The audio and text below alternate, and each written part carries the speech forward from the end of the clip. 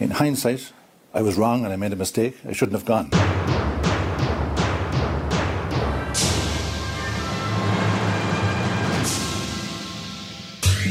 Big Phil, de eurocommissaris van Handel, ging golfen in zijn thuisland Ierland. Maar met iedere slag op de green belandde zijn golfballetje ietsje dieper in het toch wel erg hoge coronagras. En nu is Big Phil geen eurocommissaris meer. Welkom bij Europa Mania. Dit keer niet vanuit de podcaststudio in Amsterdam. Maar ik, Jes Pinser van BNR, zit in Berlijn. En Dirk, ik vermoed dat jij uitkijkt over een mooie West-Friese polder. Ik kijk eigenlijk naar een vers gewitte muur, maar die West-Friese polder is inderdaad vlakbij. Die moet ergens achter die muren liggen. Ik heb een raampje, ik heb een kleine radiostudio gevonden in het gebouw waar ik zit. Het is een universiteit, een school. Er zijn heel veel grote collegezalen waar af en toe een verdwaalde journalist rondloopt. Maar ik heb het plekje gevonden met uitzicht op het ministerie van Buitenlandse Zaken hier in Berlijn. En een bouwput. En ben je onder indruk? Van de bouwput? Nee, dat ministerie, dat ziet er best wel grandioos uit. Moet ik eerlijk zeggen. Beetje zo valig geel, maar heeft wel een zekere uitstraling. Heeft het eigenlijk wel. Het Auswärtiges Ja, misschien moet ik toch even uitleggen waarom ik hier ben. De Europese ministers van Buitenlandse Zaken die zijn hier voor een vergadering. Die zitten in een gebouw dan weer net ergens anders. En die zijn hier voor wat dan heet Gymnich. De informele vergadering. Wat is het, ieder half jaar toch? Doen ze dit volgens mij. Ja, klopt. En dan moet je natuurlijk ook even uitleggen waar de naam Gymnich vandaan komt. Ja, dat is volgens mij een gehucht ergens onder de rook van Keulen. Ja, klopt. Ja, Keulen. Ja. Waar ze dit voor het eerst deden, hè? In 1974, als ik me niet vergis. En het idee is dan dat ze met een spijkerbroek zonder stropdas aankomen, voetjes op tafel en dan gaan ze eens nadenken over de wereldpolitiek en de geopolitieke uitdagingen die er zijn, zonder ook echt harde besluiten te hoeven nemen. Dat was het idee. Dat is inderdaad het idee, maar tegelijkertijd is natuurlijk het informele karakter steeds meer op de achtergrond geraakt. Mensen kleden zich misschien wel een klein beetje, wat minder stropdasserig, laat ik het zo zeggen. Maar tegelijkertijd. De Luxemburgse minister van Buitenlandse Zaken, de heer Asselborn. Ja, precies. Die al eeuwen rondloopt, maar volgens mij heeft hij sowieso niet zo vaak een stropdas aan. Dus eigenlijk telt hij al niet eens mee. Nee, maar dat is ook eigenlijk het enige waar je aan kan zien dat de lieden bij elkaar informeel aan het vergaderen zijn. Want voor de rest gaat het natuurlijk gewoon echt over serieuze grote dingen. Ja, waar wil je mee beginnen? Moeten we het eerst over de Turks-Griekse zeeslag hebben? En dat ik je even bijpraat wat het laatste is wat ik hier hoor? Of toch liever Belarus? Nou, ik denk, mijn inschatting is, zonder dat ik je het gevraagd heb, maar misschien moet je mij corrigeren, dat de Europese Unie nog steeds verdeeld is over wat voor positie zij inneemt in de kwestie Belarus en de kwestie Turkije-Griekenland. Ja, nee, er zit een hoop continuïteit en het hangt ook allemaal eigenlijk samen. Tot nu toe, het is nu vrijdag net iets over 12. Tot nu toe hebben ze het vooral over Belarus gehad. In ieder geval de hele donderdag. De planning was dat ze op donderdag ook over Turkije zouden gaan praten. Maar daar zijn ze niet eens aan toegekomen. En ik was vanochtend vrij vroeg. Stond ik bij de deur waar ze vergaderen. Om te horen van, waarom duurde het nou eigenlijk zo lang? En de vraag was een beetje van, zijn ze er nou uitgekomen? Hebben ze in ieder geval politiek akkoord over sancties die ze willen gaan opleggen? Wat je hoort is dat ze een lijst aan het samenstellen zijn van ergens tussen de 12 en de 20 personen rond Lukashenko. En die personen moeten dan of te maken gehad hebben met de fraude tijdens de verkiezingen daar op 9 augustus. Of ze hebben iets te maken met het geweld wat gebruikt is tegen demonstranten. Dat is in ieder geval het streven. Alleen, minister Blok die zei, we zijn eigenlijk het grotendeels wel eens. Anderen zeiden dat dat nog niet zo was. En het lijkt erop dat het Griekenland en Cyprus zijn die de boel aan het ophouden zijn. En dan kom je dus vervolgens bij die Grieks-Turkse zeeslag terecht. Want zij zeiden letterlijk, de Cypriotische minister van Buitenlandse Zaken, er mag niet met 2 maten gemeten worden in Europa. We are not in favor of double standards. Dus als we sancties gaan opleggen, extra sancties moet ik eigenlijk zeggen, want er zijn al sancties in het geval van Belarus, dan moet dat ook gebeuren in Turkije. De Turkse regering moet dan ook, of de Turkse partijen die iets te maken hebben met de hele ruzie rond de zeegrens in de Middellandse Zee, die moeten dan ook gestraft worden. Dat lijkt een beetje de reden waarom het allemaal wat moeizaam gaat. Ja, dat is eigenlijk effectief, komt het dan op neer dat je bij een beraad zit dat eigenlijk een soort herhaling is van de bijeenkomst van, de virtuele bijeenkomst moet ik dan zeggen, van de EU-ministers van Buitenlandse Zaken van een paar weken geleden. Want daar gebeurde eigenlijk precies hetzelfde, dat Griekenland en Cyprus hardere taal eisten richting Turkije, dat niet helemaal naar hun zin kreeg en vervolgens moeilijk begonnen te doen over een dossier daar de zee helemaal niet in de buurt is, althans niet hun zee, namelijk Wit-Rusland. Ja, nee, dat lijkt de Grieks-Cypriotische aanpak te zijn. We moeten dus nog gewoon eventjes afwachten hoe het hier afloopt. Misschien is het dan wel een idee als want het plan is dat ik iets later vanmiddag met minister Blok een interview heb als die hele vergadering is afgelopen. Als ik die nou ongeveer hier ergens in de podcast monteer, dan weten onze lieve luisteraars straks ook hoe het hier is afgelopen. Ja, dat denk ik dat het heel goed is als je dat doet. Ja, de uitkomst van deze informele raad is wat mij betreft goed. Ik heb u gisteren aangegeven dat ik vind dat we naar Belarus een helder signaal moeten geven. Dat we sancties opleggen aan de verantwoordelijken voor het manipuleren van de verkiezingen, het geweld tegen demonstranten. Dat is ook waar we het vandaag over eens zijn. U vroeg me gisteren ook hoe moet nou omgegaan worden met het gedrag van Turkije. Het actief zijn in territoriale wateren van Cyprus en Griekenland. Daarvan heb ik gisteren aangegeven. Turkije moet zich houden aan het internationaal recht. Dus dit soort van gedrag past niet. Allereerst moeten die partijen aan de onderhandelingstafel komen. Turkije, Griekenland, Cyprus. De uitnodiging die iedereen hier steunt, waar Duitsland zijn bemiddeling in aanbiedt. Maar ook richting Turkije kan ik niet uitsluiten dat we nog sancties toe moeten voegen aan degenen die daar al zijn ingevoerd. En ook dat is vandaag de conclusie. En daar is uitgebreid over gesproken hoe die sancties er dan uit zouden moeten gaan zien? Of welke stappen zijn daar op dat vlak gezet dan?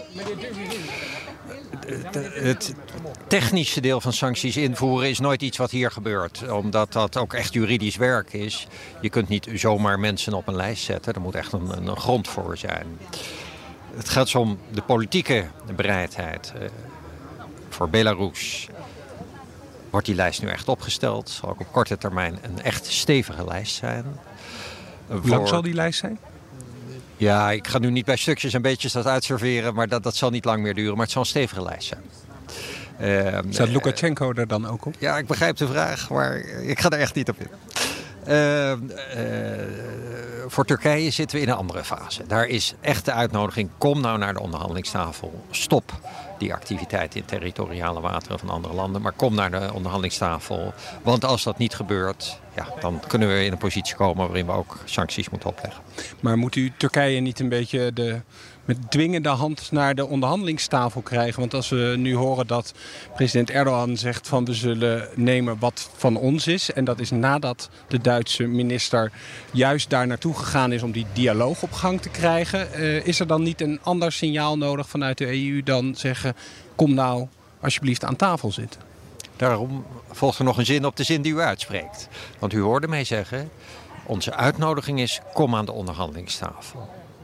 Maar als dat nou niet lukt, dan kunnen we helaas in een positie komen waarin we de sancties moeten uitbreiden. En dit is ook iets waar met name uw Griekse en Cypriotische collega tevreden mee zijn? Want die zijn natuurlijk al lange tijd bezig om de rest van de EU ervan te overtuigen om harder op te treden. Gingen zij tevreden hier weg zojuist? Nou, dat kunt u ze zelf vragen. De kracht van EU-beslissingen zit altijd in het feit dat dat beslissingen zijn van 27 landen. Dus het feit dat wij dat met z'n 27 zeggen, moet ook tot tevredenheid leiden bij Griekenland en Cyprus. U refereerde al even aan het gesprek wat wij gisteren ook hadden. Toen hadden we het ook even over de heer Navalny die in een ziekenhuis hier iets verderop in coma ligt. Toen zei u Ik hoop dat Rusland een onderzoek gaat instellen en ook buitenstaanders toestaat om daar toezicht op te houden. Inmiddels heeft de woordvoerder van het Kremlin al gisteren laten weten dat een onderzoek helemaal niet nodig is. Wat is nu de volgende stap? Er is natuurlijk al een oproep gedaan door de secretaris-generaal van de NAVO. Met een heel aantal collega's heb ik vandaag ook die oproep weer hier intern herhaald. Dus wij moeten als vrije landen achter de bevolking van Rusland staan, die ook de mogelijkheid wil hebben om een heldere mening te geven, ook als die niet in lijn is met de mening van het Kremlin. Dus met veel andere landen blijf ik van mening, er moet een objectief onderzoek komen. En het zou van kracht getuigen als Rusland dat doet en daar buitenlandse waarnemers bij toestaat. Bijvoorbeeld de arts hier in Duitsland, die Navalny in behandelingen. Nu zijn dit ook de bijeenkomsten waar, omdat ze informeel zijn, ook eventjes een stapje teruggezet kan worden. Bekeken van wat is misschien de langere termijnvisie? Hoe willen we Europa plaatsen in op het wereldtoneel? Nou heeft bijvoorbeeld de premier Rutte in Zurich 1,5 jaar geleden daar dingen over gezegd. We hebben een Europese commissie inmiddels die zich de geopolitieke commissie noemt. Zijn er dingen aan het veranderen hoe de EU zich opstelt op het wereldtoneel? Ziet u die veranderingen plaatsvinden? Het wereldtoneel noodzaakt de EU om dat te doen. Ik heb zelf ook aan het begin van de commissieperiode met een aantal collega's, minister van Buitenlandse Zaken, een stuk gedeeld waarin we aangeven hoe we vinden dat de EU effectiever moet zijn. Bijvoorbeeld doordat de hoge vertegenwoordiger stevig namens ons optreedt. Dan niet eerst een vergadering bij elkaar hoeft te roepen. We hebben dat bijvoorbeeld gezien met zijn heldere uitspraken over Hongkong. Wat Nederland betreft kan het sanctie-instrument, wat voor de EU ook echt een krachtig instrument is. We zijn de grootste markt ter wereld. Veel meer en gerichter ingezet worden. Nou, u ziet dat vandaag toch breed gesteund wordt. U weet dat we heel ver zijn met een mensenrechten sanctieregime op Nederlands initiatief. Dus blijft natuurlijk altijd moeilijk met 27 landen overeenstemming te bereiken. Maar ik tel mijn zegeningen. We zijn echt verder dan 2 jaar geleden. Ja, het is niet dat het toch nog een beetje blijft hangen in, want het waren ook niet makkelijke discussies volgens mij de afgelopen dagen. Als u dan zegt van de hoge vertegenwoordiger, dus eigenlijk de Europese Commissie, die moet misschien wat meer macht krijgen. Dat u zegt, misschien moeten we een deel van de discussies die we hier voeren maar gewoon uitbesteden aan die Europese Commissie. Dat zij die beslissingen kunnen nemen. Nee, dat hoort u mij niet zeggen. Wat u mij hoorde zeggen was dat de hoge vertegenwoordiger niet iedere keer op ons hoeft te wachten als hij een verklaring maakt namens ons. En ik vind dat hij bijvoorbeeld, toen het om Hongkong ging, daar ook echt heeft laten zien dat hij in staat is om dat ook snel te doen. Natuurlijk blijven die onderhandelingen ingewikkeld tussen 27 landen, maar gisteren vroeg u me ook, gaat het lukken? Nou, ik kan u vandaag toch zeggen, het gaat lukken op de manier waarop ik hoopte dat het zou lukken. Dank u wel. We tellen onze zegening. Oké, tot zover Stef Blok in Berlijn. Dan gaan we naar het onderwerp wat ik eigenlijk al aankondigde aan het begin. Big Phil. Phil Hogan, de Ierse eurocommissaris die verantwoordelijk is voor handel. Dat is hij niet meer. Dat was hij. Want de Europese Commissie van Ursula von der Leyen heeft toch wel, kan ik zeggen, een van de belangrijkste commissarissen verloren in deze afgelopen week. Ja, eigenlijk wel. Laten we heel kort eventjes langslopen waar het misging. Big Phil ging naar Ierland op vakantie, 3 weken, terug naar zijn thuisland, lekker golven. Dat was in ieder geval het idee. En het begon eigenlijk mis te gaan toen de verhalen naar buiten kwamen dat hij in County Galway, in het westen van Ierland, om precies te zijn in het plekje Clifden, bij een etentje was geweest op een golfclub met 80 andere, toch wel vooraanstaande Ieren, mag ik zeggen. Want de minister van Landbouw was er bijvoorbeeld bij. En hoge rechters in ieder geval. En 80 mensen bij 1 etentje. Dat bleek gewoon in strijd te zijn met de coronaregels. In ieder geval in dat deel van Ierland. Reden genoeg voor die minister van Landbouw, die ik al even noemde, om op te stappen. En toen begon het toch een beetje te borrelen, kan ik het zo zeggen, van maar hoe zit het dan met Hogan? En er was toch wel een hoop irritatie in Ierland over het feit dat deze eurocommissaris dacht dat hij gewoon dat soort dingen kon doen zonder dat het al te veel consequenties zou hebben. Ja, kijk, Hogan heeft eigenlijk deze hele kwestie vanaf het begin af aan eigenlijk verkeerd opgepakt, zou je kunnen zeggen. Vlak voor die meeting daar in Clifton. Wat op zich, alles in alle begrip voor dat de man naar Clifton en die regio toe wilde. Ik ben er een paar jaar geleden geweest. Het is echt een schitterend gedeelte van Ierland. Dus dat Phil Hogan daar naartoe wilde, dat is eigenlijk alleszins begrijpelijk. Het ging eigenlijk al een beetje mis op de weg daar naartoe. Hè? Want hij werd ook 2 dagen voor het golf-event werd hij aangehouden door de politie, omdat hij niet hands-free zat te bellen in zijn auto. Nou, dat was al een beetje onhandig. Nou, het probleem is uiteindelijk gewoon dat, denk ik, dat... kijk, we hebben in Nederland nu ook een soortgelijke affaire waarin minister van Justitie Grapperhaus op zijn eigen huwelijk niet de juiste afstand en sommige van zijn gasten op zijn bruiloft ook niet de juiste afstand in acht hebben genomen. Mm-hmm. Ja, die zegt dan sorry. Dat duurde bij Hogan even voordat hij dat eruit had. Hè?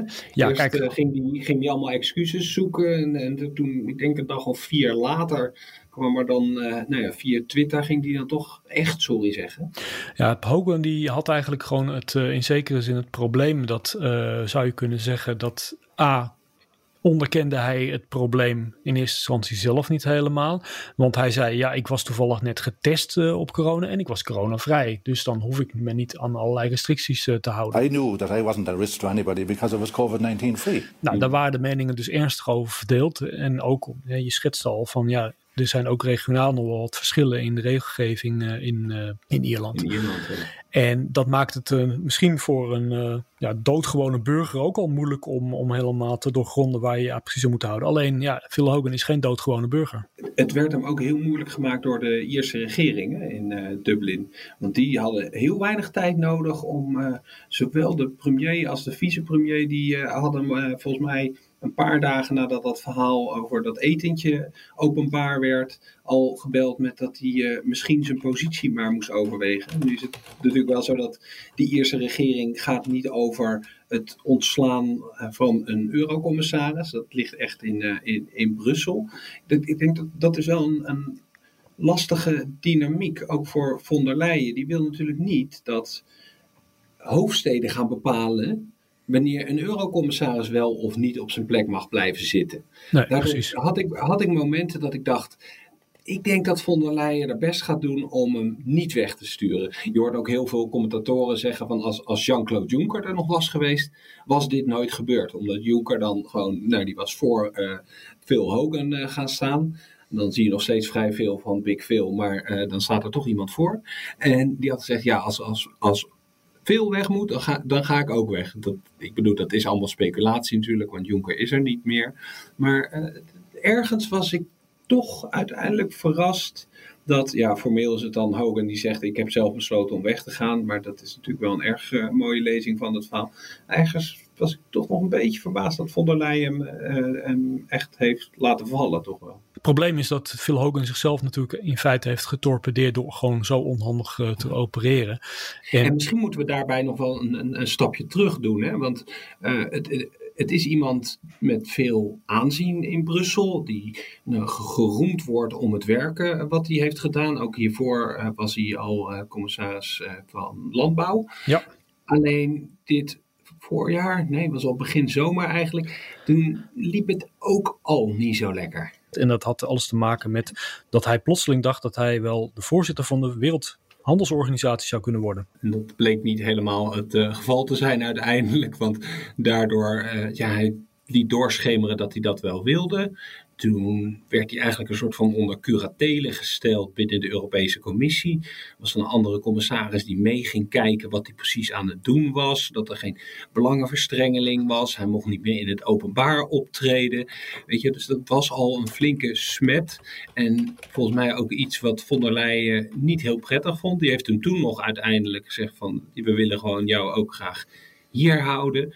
Maar misschien heeft dat ook wel de verhouding, laten we zeggen, geen goed gedaan. Als je ook zag die reactie van von der Leyen op zijn aftreden, dat was wel zuinigjes. Ja. Was het van, oké, je bent weg, we noteren het. Het gaat eigenlijk over 2 grote politieke blunders in relatief korte tijd. En het grootste... Precies, dat is te veel. En dan komt het grootste hoofdpijndossier. Dat ligt zeg maar, natuurlijk steeds groter op de burelen in Brussel en in alle EU-hoofdsteden en ook in Londen. Het gaat heel slecht met onderhandelingen over Brexit. Dus hoe gaan we dan in de toekomst, als er geen akkoord komt over een toekomstige handelsrelatie, hoe gaat de EU dan verder in de discussie over wat we voor afspraken maken met het VK hier? Daar kun je je kunt daar zeg maar geen bestuurder in gebruiken die dan aangeschoten wild is. Nee, en er komt dan nog bij dat het ook gaat over onderhandelingen met de Amerikanen, zodat Trump niet met allemaal heffingen op Duitse auto's komt. Het gaat over Mercosur, de handelsdeal met Latijns-Amerika die in gevaar is. En eigenlijk geldt dat ook nog steeds voor CETA, het handelsverdrag met Canada. Oh, en dan hebben we nog een investeringsakkoord wat ze proberen te sluiten met China, wat ook zeer moeizaam gaat. Dus ik bedoel, het geeft wel aan welke belangrijke positie Phil Hogan innam binnen de Europese Commissie en dat je daar geen aangeschoten wild kan hebben. Dat brengt ons eigenlijk ook bij de vraag, wie gaat, om een flauwe woordspeling te gebruiken, straks de grote schoenen van Big Phil vullen? Ja. Idee, wie zie de Ieren straks, want nu mag wel de Ierse regering weer iemand voordragen, dat dan wel. Wie zouden ze naar voren kunnen schuiven? Nou, er zijn eigenlijk 3 namen in ieder geval die nu de ronde doen. Dat is David O'Sullivan, dat is een door de wol geverfde Europese ambtenaar, functionaris, die ook in Washington heeft gezeten. Dus die kent in ieder geval het handelsdossier met de Verenigde Staten heel erg goed. Ja, ik heb zijn cv nog even erbij gepakt inderdaad. Hij is ook Director-General DG Trade geweest. Dus het hoofd van de afdeling handel binnen de Europese Commissie. En ook nog Secretary-General of the European Commission. Dus dan ben je helemaal de opperambtenaar in Brussel. Ja, nou dan is, wordt de naam genoemd van Meredith McGuinness, Europarlementariër. Vicevoorzitter in het parlement. Precies, ja. Ook door de wol geverfd, maar te licht voor het hele grote handelsdossier. Nou, het probleem daarvan... Maar dan kan von der Leyen daarmee gaan schuiven natuurlijk. Die is niet verplicht om die Ieren wederom deze door hun zoveel begeerde positie te geven. Je zei er zijn 3 kandidaten. Of die namen die rondzingen. We hebben er nu 2 gehad. Wie is die derde? Dat is denk ik gewoon de zwaarste kandidaat. Ik heb het niet over zijn body mass index, maar over gewoon... Hij is niet groter dan Big Phil. Nee, precies. Nee. Maar het gaat hier om Simon Coveney. Die is denk ik op dit moment de beste inhoudelijke kandidaat, maar ook de beste politieke kandidaat. Als het gaat weet alles van de Brexit af natuurlijk. Wederom in slecht Nederlands een goede track record als het gaat om het identificeren van risico's in dat hele onderhandelingsproces met de Britten. Dus ik denk eigenlijk dat, ik ga hier niet wedden, want dat mag niet. Maar ik zou mijn kaarten nu op Simon Coveney zetten als eurocommissaris. Ik heb nog 1 konijn wat ik uit de hooghoed wil toveren. Oh jee. Leo Varadkar, de oud-premier, nu vicepremier in Ierland. Dat zou wel een stunt zijn als ze die ineens sturen, toch? Hij is ook druk geweest met de Brexit natuurlijk. Is nu minister ook van Handel onder meer. Dus... zou dat nog een idee zijn? Ja, dat zou inderdaad een verrassende, maar zeker niet onmogelijke move zijn. Tegelijkertijd hebben we het volgens mij ook wel eens met elkaar gehad over de manier waarop op dit moment de nieuwe Ierse coalitie met elkaar samenwerkt. Ja, nou, dat is de reden waarom die weg zou willen. Ja, nou ja, precies. Maar ik wou zeggen dat daar in die coalitie zit muziek, maar niet de meest harmonieuze muziek, om niet te zeggen dat het vals en schril klinkt. En de kans is best aanwezig dat gezien het feit dat Varadkar samen moet werken met partijen waar hij eigenlijk niet mee wil samenwerken, dat het op een gegeven moment toch gewoon tot een crash komt in Dublin en dat er nieuwe verkiezingen komen. En dan zal Varadkar toch in eerste instantie gewoon geïnteresseerd zijn in een poging te doen om toch weer opnieuw premier van Ierland te worden. Of want hij is natuurlijk ook EVP, hè, de Europese Volkspartij, toch een grote machtsblok in Brussel. Ja. Dat hij het als een soort opstapje gebruikt om straks bij de volgende Europese verkiezingen von der Leyen op te gaan volgen. Maar goed, nu zitten we wel echt in dit speculatie, vergezichte ideeën. Maar je merkt dat ik blijkbaar tijdens die vergadering hier in Berlijn iets te veel tijd heb gehad om hierover na te denken. Ja, het is algemeen bekend dat jij op een enorm schaakbord schaakt met veel meer schaakstukken, zeg maar, dan er gebruikelijk eigenlijk zijn in dat spel. En dat blijkt hier opnieuw uit. En dat je het bord ook zo ver in de toekomst overziet. We moeten het misschien gewoon maar eventjes afwachten. En laten we dan in ieder geval nog een klein stukje niet-valse Ierse muziek laten horen. Have you heard of Phil the Fluter from the town of Ballymuck? The tide was going hard with him and fight the man was broke. So he sent an invitation to his neighbours one and all, as how he'd like their company that evening at the ball. En daarmee zijn we aan het einde gekomen van deze tweede aflevering van het tweede seizoen van Europa Mania. Dankjewel voor het luisteren en tot volgende week. With a tip on the flute and a twiddle on the fiddle, hopping in the middle like a heading on the griddle. Up, down, hand down across and hit the wall. You hadn't be the gaiety, you'd fill the fluted ball.